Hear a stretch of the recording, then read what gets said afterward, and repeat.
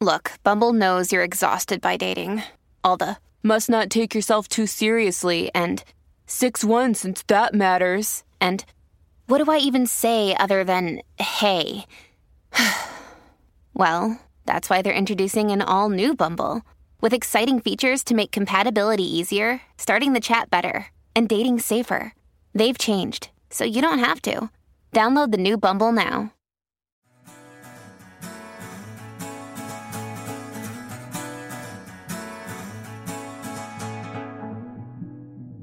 Forgiveness is not a feeling, it is a choice.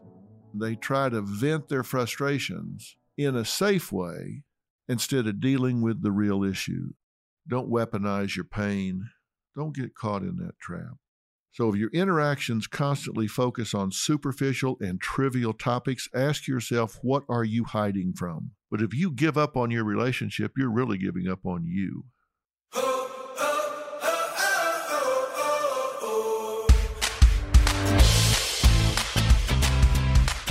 It's Dr. Phil. Welcome back to Fill in the Blanks.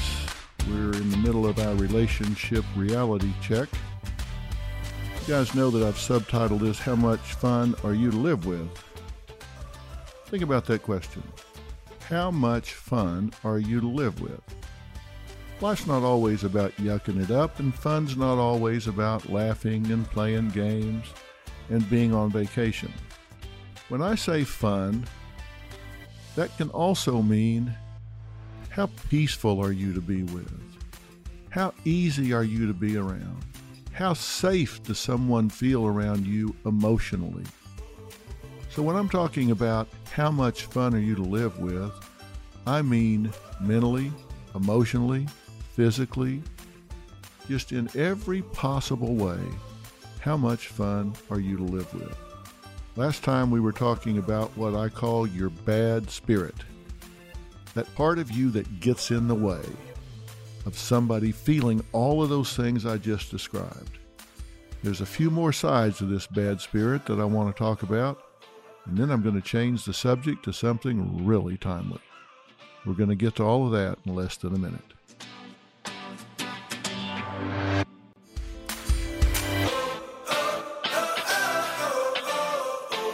Okay, you remember last time we were talking about the different dimensions of what I call the bad spirit, because remember I said, I don't care what relationship we're talking about, romantic relationship, friend relationship, work relationship, family relationship, whatever relationship you enter, you either contribute to or contaminate that relationship. And you might contribute to one, get up and walk into the next room and contaminate that one. So you're not always a contributor or always a contaminator. It's situation specific. I've said that I'm going to focus on your significant other relationship here as our working example, but I want you to be able to generalize these conversations, these exchanges that we're having to all of your relationships and not just your romantic or significant other relationships. So let me review what I talked about in terms of the elements of the bad spirit. I said, number one, if you're a scorekeeper, that's really hurtful to your relationship. If you're somebody that is tit for tat, you're somebody that says, okay, if I got 30 minutes of free time, then you're going to want 30 minutes of free time. So if I got some time off from the kids, then you're going to want time off from the kids. That's a scorekeeper. Number two, you're a fault finder. You're one of those people that looks for the negatives in someone else, and you use a lot of shoulds and musts and always and nevers.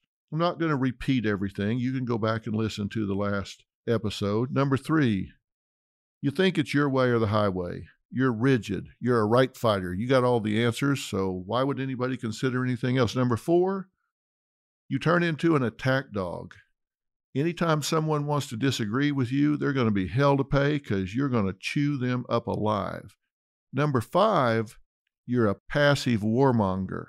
If you're an attack dog, they can at least hear you growling and see you coming. But if you're a passive warmonger, that's like the passive-aggressive personality. You're going to get them, but you're going to sneak up on them. You're going to be insidious. You're going to sabotage, but you don't have the guts to face them straight up. And that's a whole different ballgame. Now, the next one I want to talk about might be one of the most important things we talk about during this whole series, even though it doesn't seem like it at first, and it's what I call you resort to smoke and mirrors. What do I mean by that? I use the term smoke and mirrors kind of in jest because that's what magicians do, right?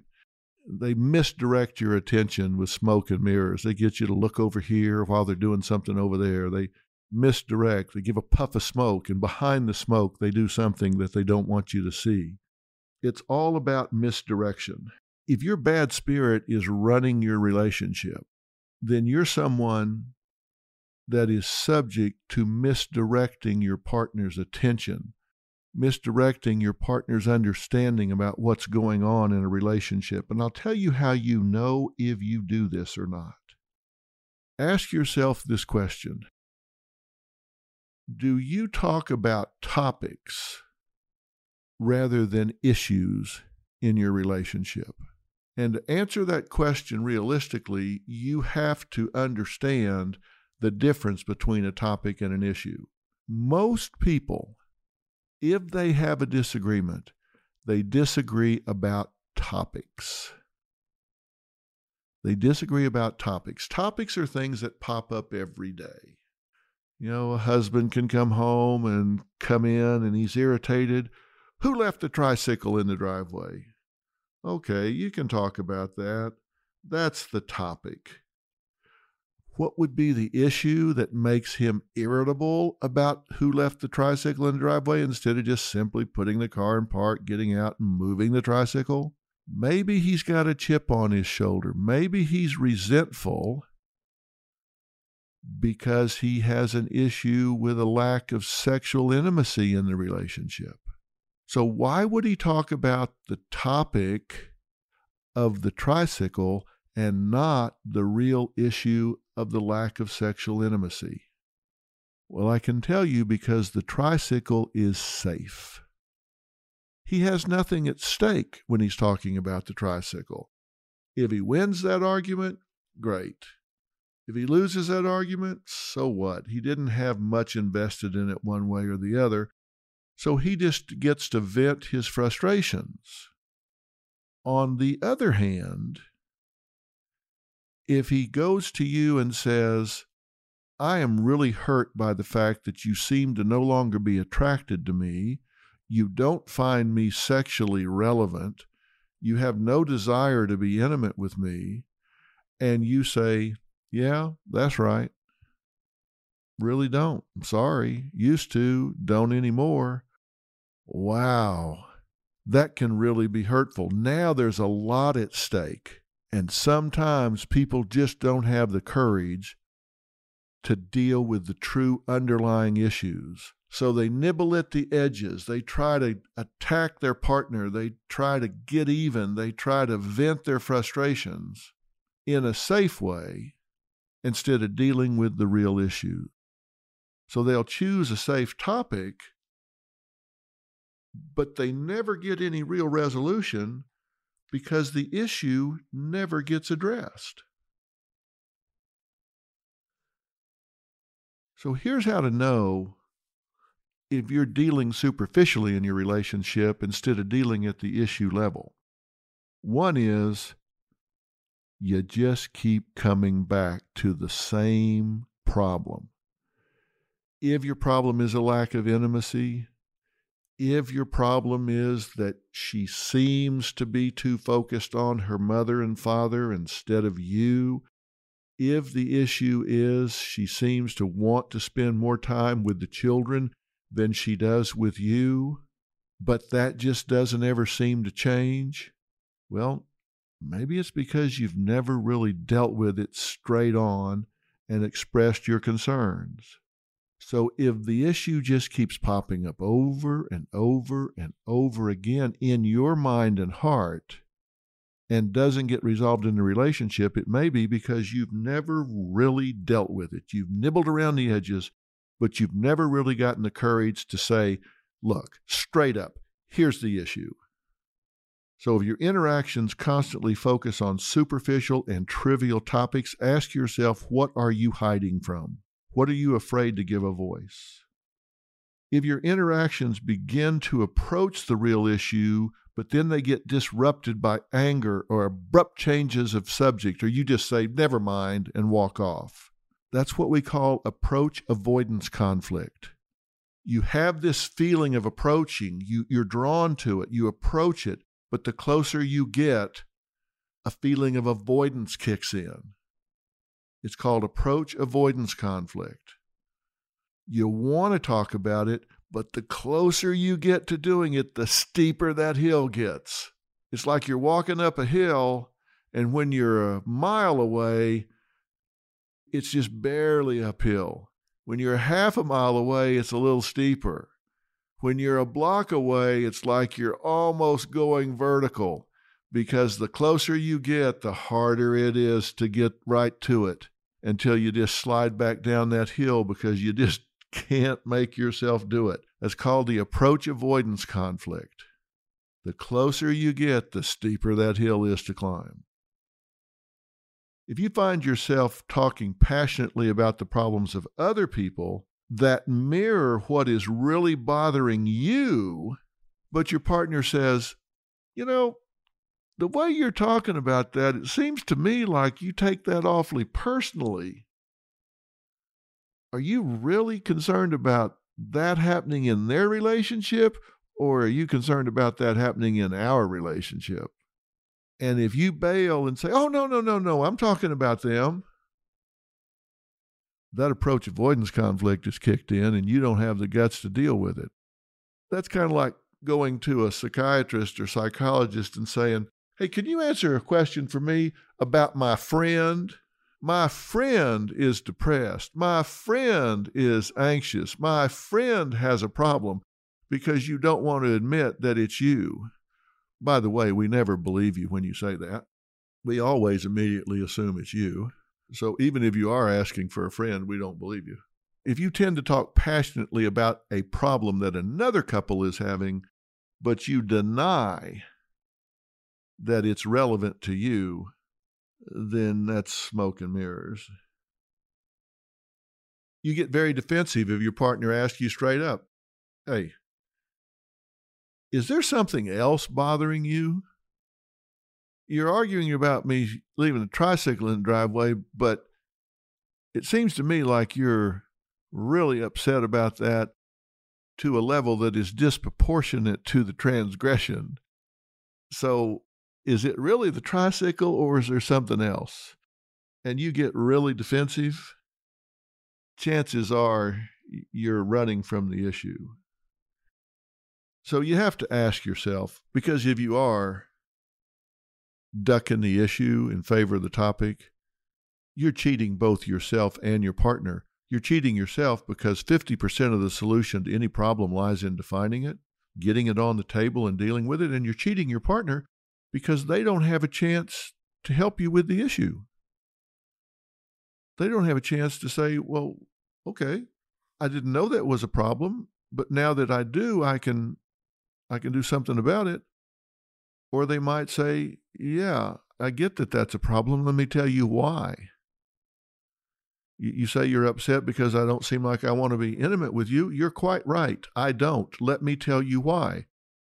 Maybe it's because you smell like a goat.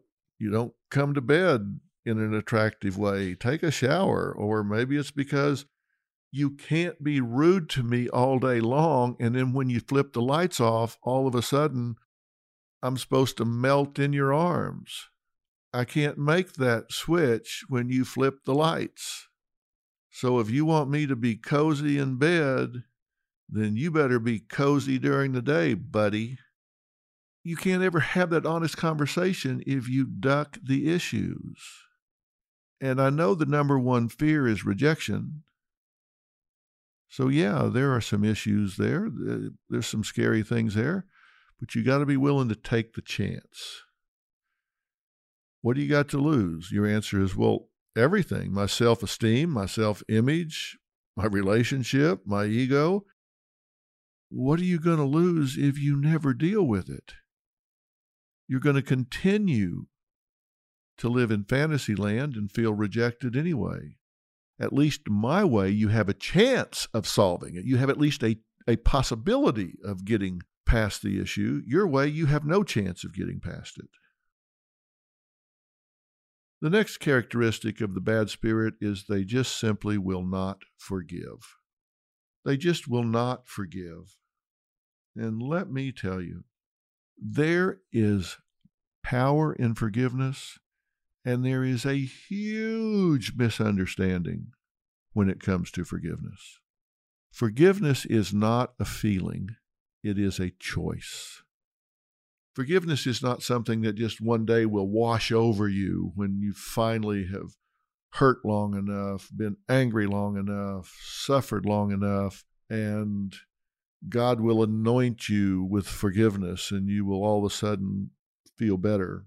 Forgiveness is a choice.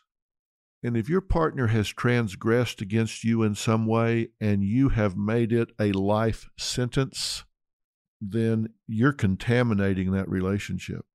You might as well hit the eject button for one or both of you because you are on the Titanic.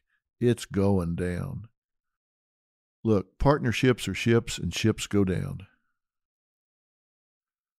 And you're going to knock a hole in yours if you carry anger, bitterness, hatred towards your partner about something they've done. If you cannot forgive them, if you will not forgive them, if that's the truth, if that's the reality, then you need to set yourself free and move on. You need to set them free and move on.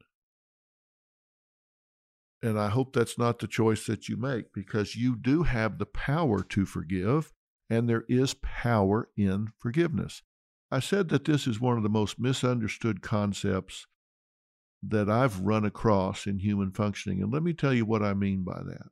People have the misapprehension that if someone transgresses against them or some loved one, and they forgive them, that somehow or another that says, okay, I've accepted this. I've said that was okay. I've said that I was angry at them for a year, so they served a year in the crosshairs of my anger, bitterness, and resentment. So the penalty for that from me was 1 year. You did what you did and you paid the price for a year. And I just can't do that because what they did was more than 1 year. They need to pay more than that. It was worse than that. And if I forgive them at the end of a year, then I'm letting them off. Well, that's just not right. What you're doing is letting yourself off. Forgiveness is a choice. And I have forgiven people in my life that never knew I forgave them. They never knew that I considered the fact that they transgressed against me. I have forgiven people that had not one clue that they had done anything that I considered an offense. And you say, well, what's the point? Why forgive them if they don't even know it? Because it's not about them. I didn't forgive them for them. I didn't give them the gift of forgiveness. I gave myself the gift of forgiveness. Because I know as long as I have anger and bitterness and hatred in my heart towards another, then I am locked in a bond with that person forevermore. They control me. I'm locked up in a bond with them. Anger is a very pervasive emotion. It's kind of like a skunk. I'm recording this podcast from my home today instead of the podcast studio. And I'm down in one end of the house in my study, and the kitchen's on the far end of the house. If a skunk sprayed in the kitchen right now, I guarantee you, You would smell it in every room of this house. Why? Because it is such a pervasive odor. It just permeates everything. It would be in every cubic centimeter of air in this house almost instantaneously. It would contaminate every breath anyone took in this house. That's how anger is. If you have anger in your heart, it permeates every emotion you have, every relationship you have, every interaction you have. It absorbs a significant amount of your emotional energy. If you have anger and bitterness towards your mother, brother, sister, friend, spouse, then I promise you your children do not get 100% of their parent. Maybe they get 80%, 70%, 60%. They get some fraction of their parents because a fraction of it is invested in hatred, anger, and bitterness towards this person that you believe has transgressed against you, and your child is paying the price for it. Because you are so consumed by it, it changes who you are. It doesn't just affect you when you're with that person. You just don't think I would smell that skunk when I went in the kitchen, do you? I would smell it in the den. I would smell it in the entry hall. I would smell it in the bedrooms. I would smell it everywhere. It wouldn't just be when I was in the kitchen. It would affect me everywhere. Just like anger, bitterness, and hatred would affect you in every relationship, just the way the skunk would affect me in every room of the house. It affects you. It changes who you are. As I said, I have had people that have transgressed against me, at least in my opinion. It doesn't matter whether it's real or imagined. If you believe they have, and you have resentment towards them, then that's an emotional skunk, and it's spraying in your life, and it's going to affect you until you get rid of it. I forgave those people for me, not for them. I don't care whether they know it or whether they don't. I forgave them so I could be set free. As I said, some of them never even knew that I forgave them. That's not necessary. It was necessary that I knew I forgave them. And like I said, it's a choice. It is a conscious choice to say, I forgive this person. And I have to tell myself that doesn't mean what they did was okay. What they did might have been horrendous, terrible, horrible, mean, ugly, two-faced, backstabbing. And me forgiving them doesn't mean that that behavior is okay. I can forgive them. That doesn't mean I will forget. I may never forget what they did. I will learn a lesson from it, and I may never deal with that person again. But I can forgive them because I'm not willing to let them dominate my life. You need to make a list of those people in your life that you feel have transgressed against you or those you love. Who is on your list that you are angry at, have resentment for, hatred for?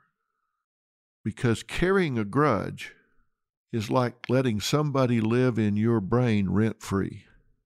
That's not okay. You're letting them live in your head rent-free.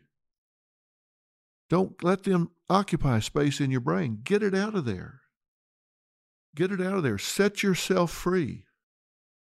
If they need to pay a price, let God do that judgment. That's not your job. Your job is not to judge them. If they've broken a law, let the law deal with them.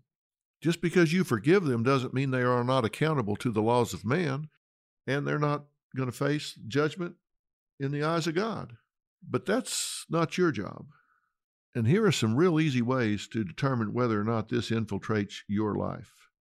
Just as I've said, you are consumed with anger. And if it's at your partner, it means you are hair-triggered. There's something that they've done that you are resentful of, you're angry about, and so you are hair-triggered. I mean, anything they do, you just blow up and explode. If you find yourself so bitter that you take a pessimistic view of life in general, it's usually because you are wounded and you have not forgiven those that hurt you.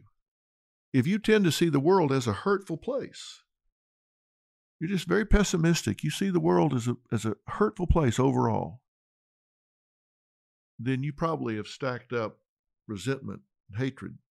If your body feels physically unbalanced, we call that heterostasis. You have sleep disturbance, nightmares, poor concentration, fatigue, severe headaches, back spasms, any kind of ongoing chronic physical symptom. You dearly need to ask yourself, am I carrying bitterness and hatred in my life? If you can't read a book or watch a television show or a movie without finding something in it that reminds you of your resentment, every time you watch something, you go, oh yeah, yeah, I see that, yeah, heard that. It's like your psychological skin has been burned, and anybody that even comes up and pats you on the back creates pain. You see a reminder of it in everything you read, watch, hear, do. Something brings you back to that, then you are consumed. That's what you have to watch for. If you tend to interpret statements and actions of your partner first in a negative way, a critical way, why? Well, it's because you have a chip on your shoulder. If you tend to say, well, I'm not forgiving them because they just don't seem like they care. They don't seem like they're sorry. They don't need to be sorry for you to forgive them. They may never be sorry. They may be such a knothead, they don't get what they did. They don't get the gravity of how they hurt you. They don't need to get it for you to forgive them because it's not about them. It's about you. If you're telling yourself you're not going to forgive them yet because they haven't paid enough, they haven't got enough penance, they haven't groveled enough, well, you're just keeping yourself locked up, not them. And if you don't forgive because you want to use guilt as a hammer, as a lever to beat them over the head with, and you don't want to give up that weapon, then you've held on to that bitterness way too long. It's started to become a weapon for you. The first page of a book never tells the full story. And those news alerts and headlines, like the ones we get on our phones, don't even scratch the surface of what the story is really all about. Stories are like people, multi-layered and complex. It takes some digging to find the truth, but when we find it, it can change our world. We like to dig. The news on Merritt Street. Essential television. Don't weaponize your pain. Don't use it as guilt induction. So you may be thinking, okay, Doc, how do I forgive? Well, it's a conscious choice. You wake up every day and you say, if you're religious, if you believe in a higher power, and I believe there is a higher power, I choose to call it God. There's a higher power in your life, then you got to get up and say, give me the strength to forgive this person today. I choose to exercise my will, and I forgive this person today. I just turn this over to the higher power. They're going to have to deal with that, not me. As for me, I'm moving on. I'm not going to lay in this gutter with you. So that's an important bad spirit. Don't get caught in that trap.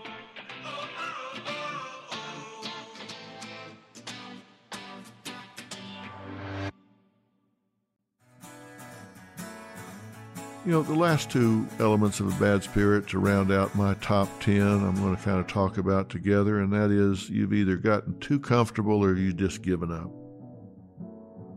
You know, sometimes we just get comfortable in our relationships and we just kind of quit working on them. Remember I told you way back, I think it was in the first episode of this we did, I said a relationship is like a garden. You just go out in the middle of a field and you take a hoe and you chop all the weeds back and you kind of scrape up the ground there and get you a pretty good little patch of dirt and you plant some vegetables there and you water it and you tend that garden. It can really flourish, but you're going to have to tend it. You're going to have to keep the weeds back. You're going to have to keep watering it.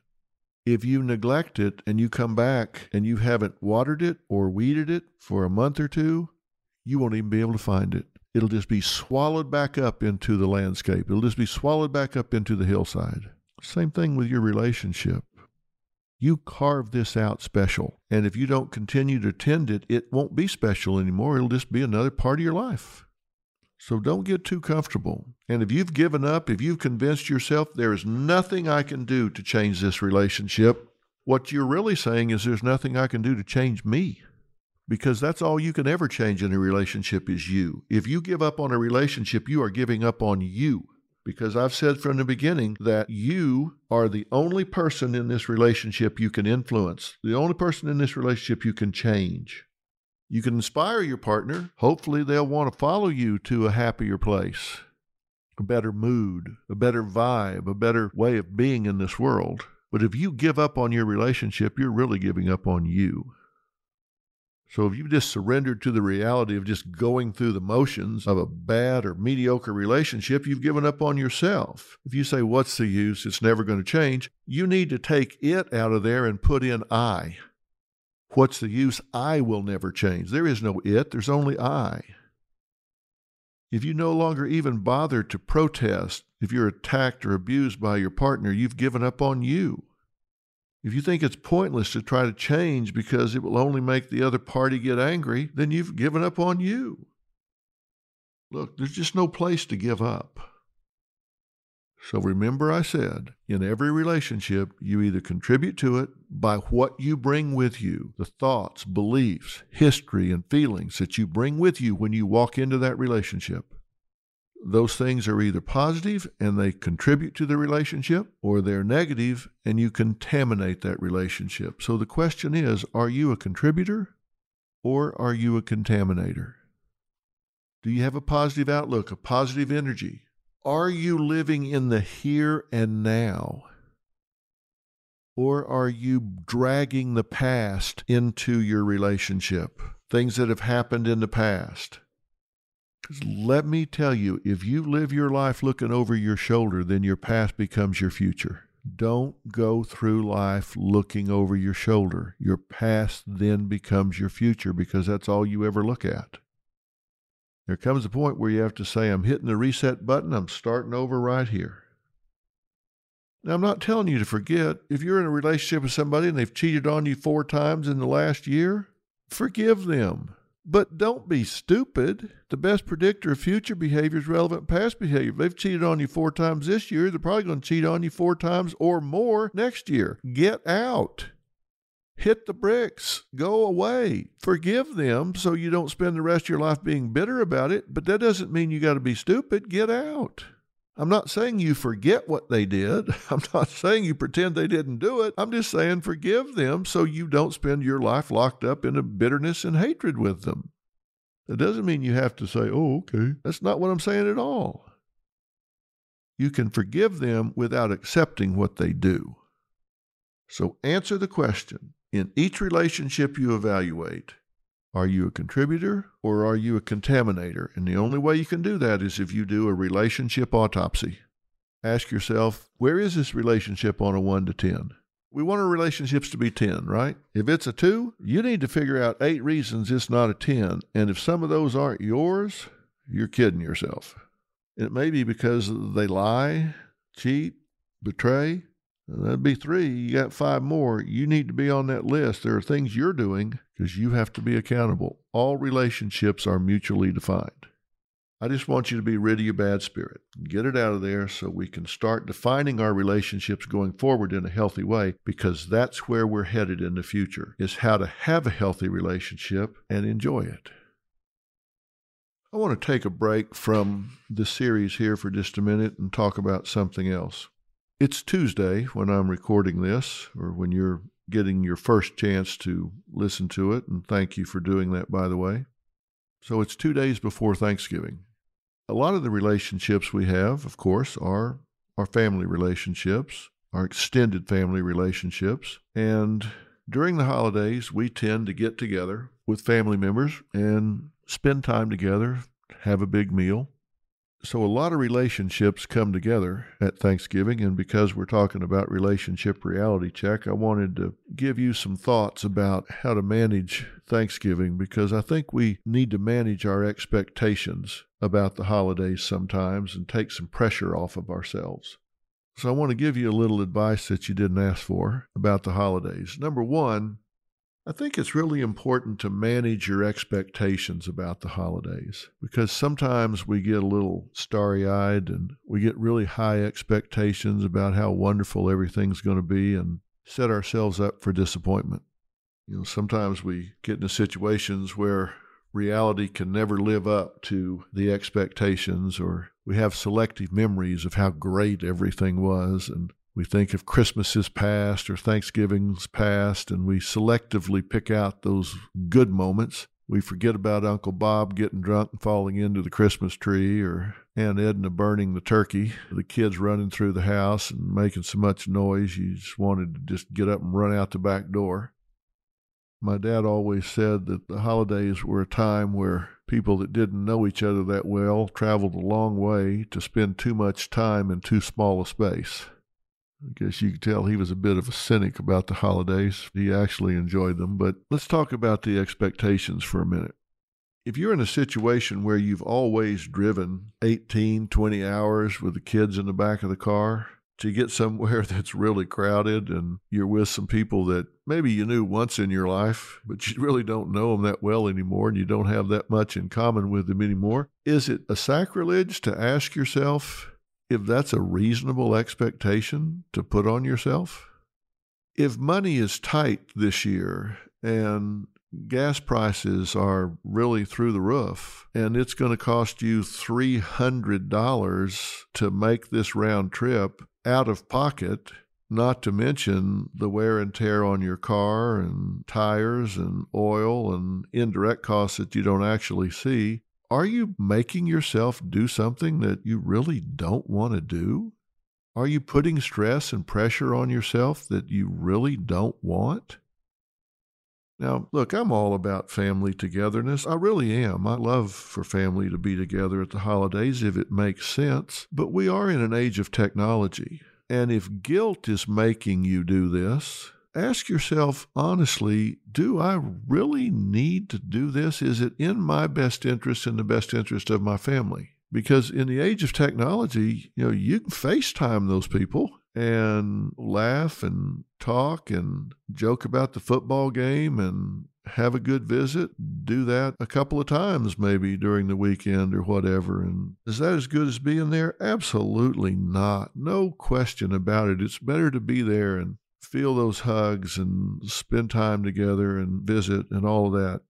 But you do have to realistically ask yourself, is this in my family's best interest right now?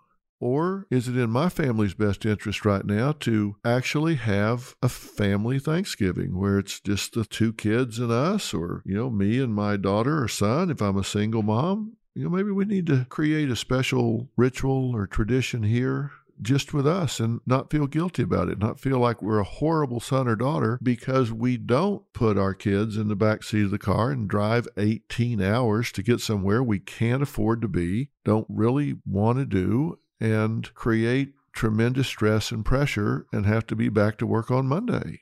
I'm just saying, ask yourself if it's really in you and your family's best interest, if the expectations are unreasonable. And if they're not, if everybody's in town and close by and it's what you want to do, great. I'm thrilled for you. Do that and enjoy it.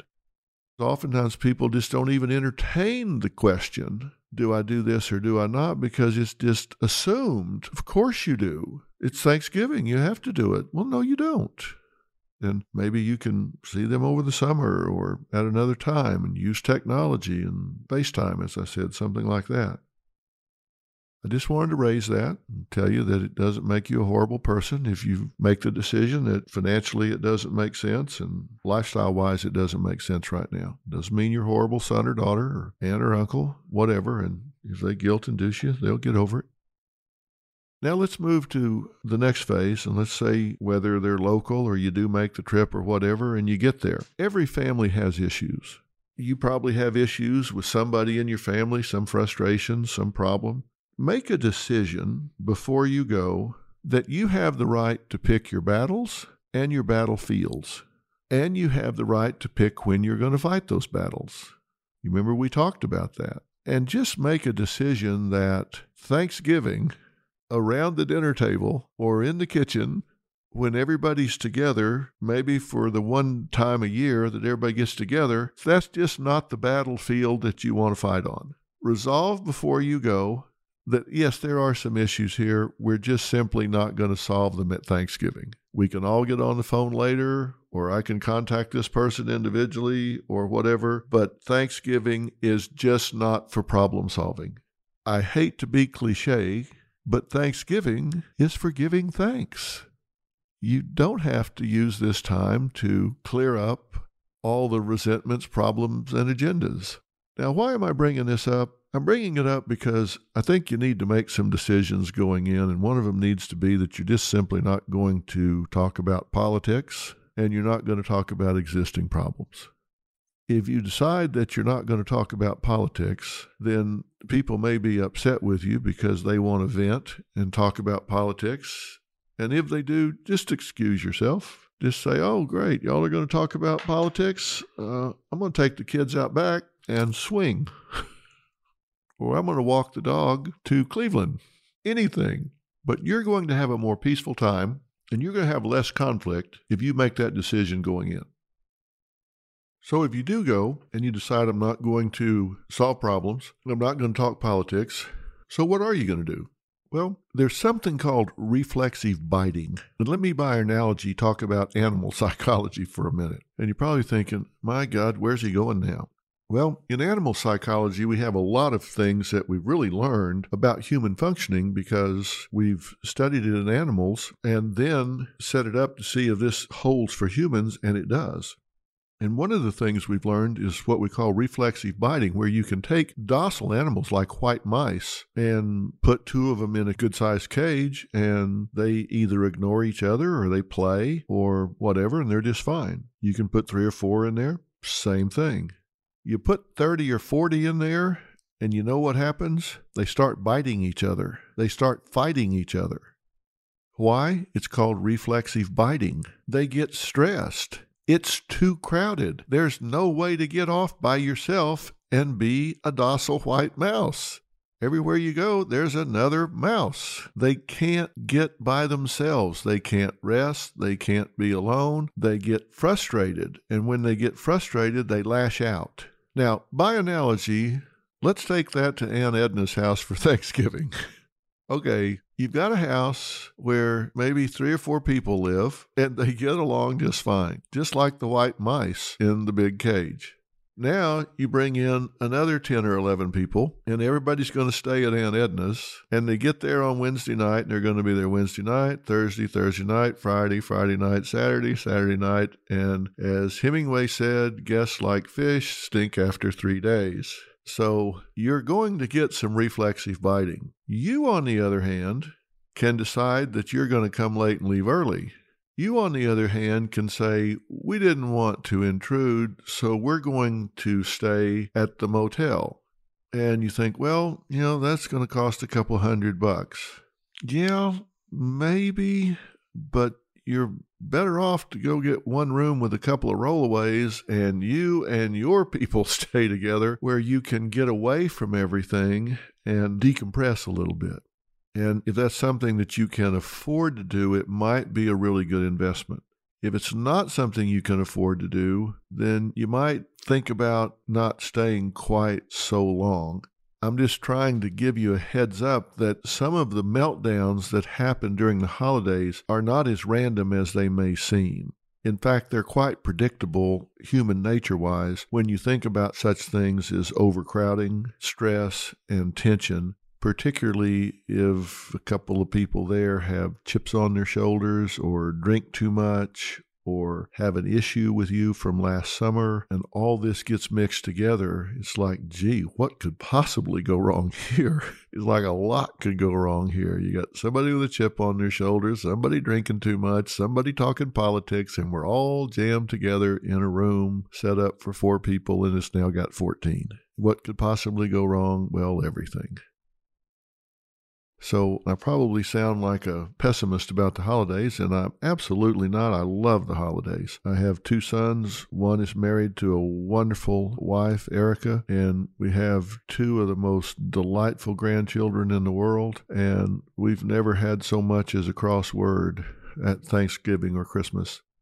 Whether it's our house or theirs, or we've traveled to some destination, we've always had just a terrific time. So I'm not saying this because I've had some bad experience. I'm saying it because out of 45 years of being a mental health professional, I've dealt with a lot of people that have come home wounded from what would have been designed as a wonderful family get-together. Manage your situation by managing your expectations, and recognize if you're setting yourself up for failure by putting stress and pressure on yourself by traveling too far, putting on a financial strain, staying too long in too small of a space, and trying to solve problems on a battlefield that's not very good for problem solving. I just want to say that and remind us all that Thanksgiving is about giving thanks. And one of the rituals and traditions that we have at Thanksgiving dinner is we just kind of go around the table, start with one person and go clockwise or counterclockwise, but we just kind of go in order around the table. And everybody shares one thing that they're particularly thankful for that's happened in the years since last Thanksgiving. And sometimes it's something profound. Sometimes it's something really funny. Sometimes it's something that everybody knows what they're going to say, and sometimes it's something way off the wall. But whatever it is, we just all share a blessing that we particularly value from the last year. That's one of our rituals and traditions. Maybe you have your own. If not, you can certainly borrow ours. That's it this time. I wish everyone a really happy Thanksgiving. If you travel, please travel safely. Manage your expectations. And we'll get back to Relationship Reality Check 1 week from today after Thanksgiving. I'm Dr. Phil.